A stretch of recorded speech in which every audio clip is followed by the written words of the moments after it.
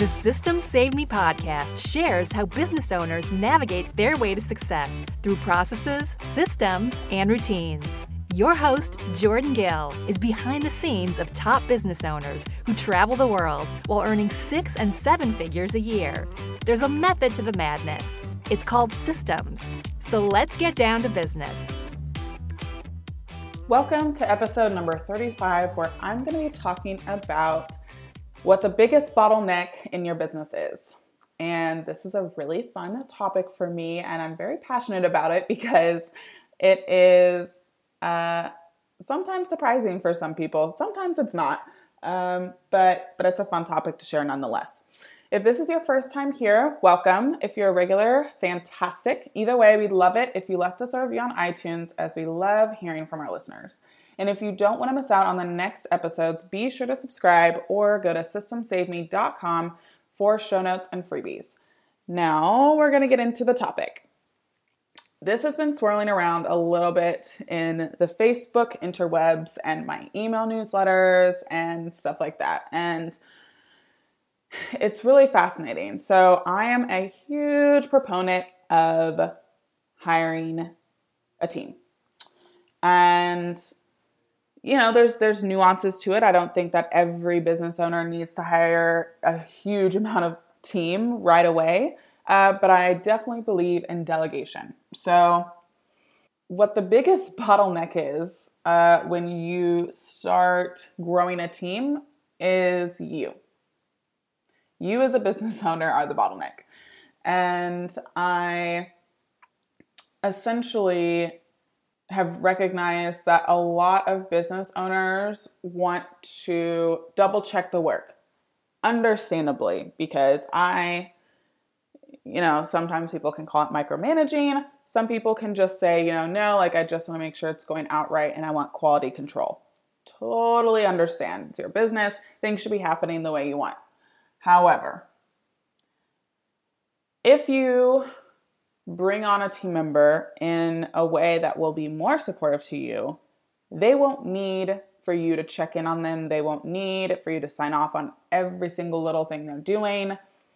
That's going to end up being a disaster, because if you've delegated the work and honestly the responsibility of the work, that doesn't mean that you actually have made that team member accountable for the work. So if everything and everyone, still has to run through you, you're, the final approver, you're the decision maker, that's actually not going to give you any more time back in your business, which hiring should be coming into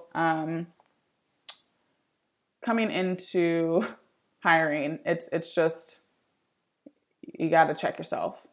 And one of the best ways that you can avoid being the bottleneck of your business is a few things. So really defining the roles in your business. So for instance, if someone is responsible or accountable for putting out your blog post every week, this is not something you should have to check on. This is not something that you should have to babysit. This is not something that I believe is necessary for the business owner to be a part of.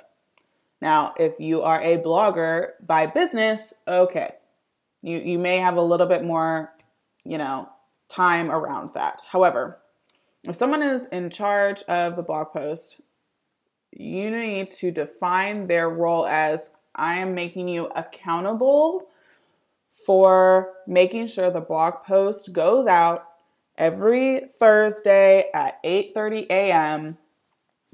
and is posted on the website, as well as on our Facebook page, as well as an email sent to our email list.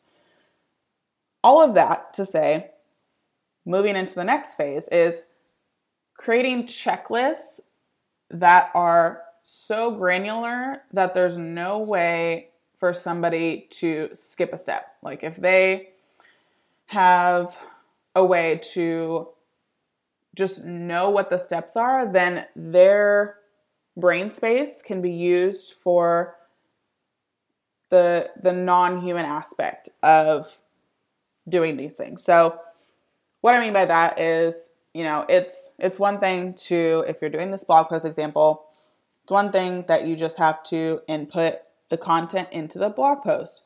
Have the links open in a new tab or window. Make sure the images are named this way. Make sure that you have a hero image at the top. Make sure that all the things. So, and it goes in the order that it goes in. And what's amazing about that is, God forbid somebody leaves your business. You have that checklist and anybody can come in and fill that role in your business.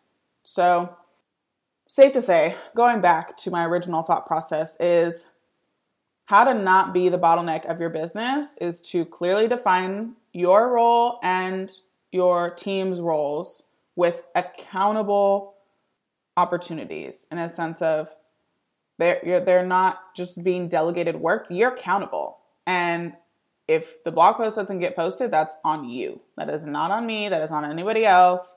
You are the decision maker. You are the one who is accountable for that. So define the role and become really diligent about using checklists.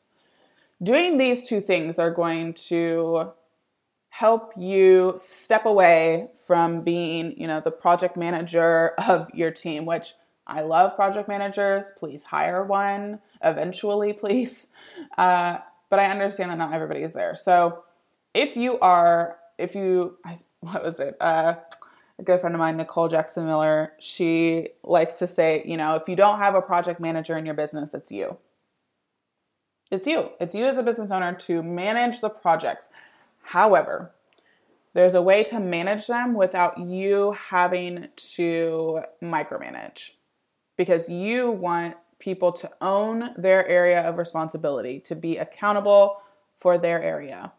And so that's going to take a lot of the angst from you. And honestly, if people are dropping the ball, if people aren't posting the blog post at the time you said, they aren't the best fit for your business. Fire them and move on. And I know that sounds a little harsh, but it's also like you've made this so easy for them.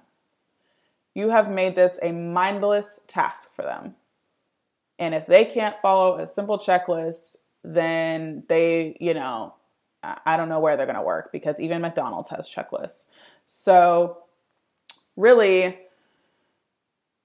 it's about hiring the right people who are willing to take the responsibility and willing to be held accountable. And then it's also letting them have that area of accountability. So this is to say, stop being the bottleneck of your business. Stop being the one that is stopping the momentum of your business moving forward. And this can be done through defining roles, creating checklists.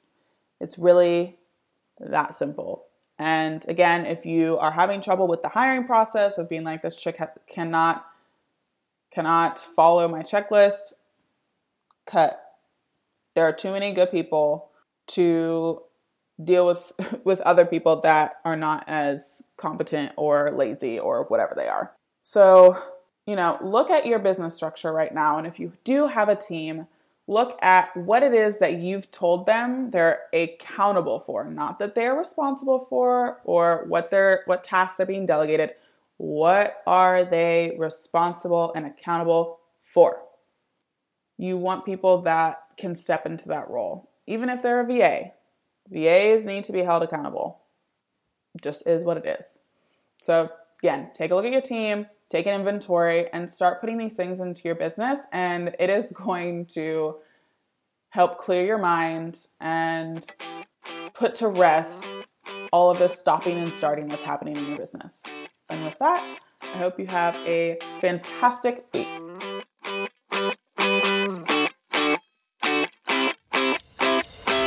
Thanks for listening to System Saved Me. If you want to get the links to anything we talked about, go to systemsaveme.com. Have a wonderful week, and I'll see you on the next episode.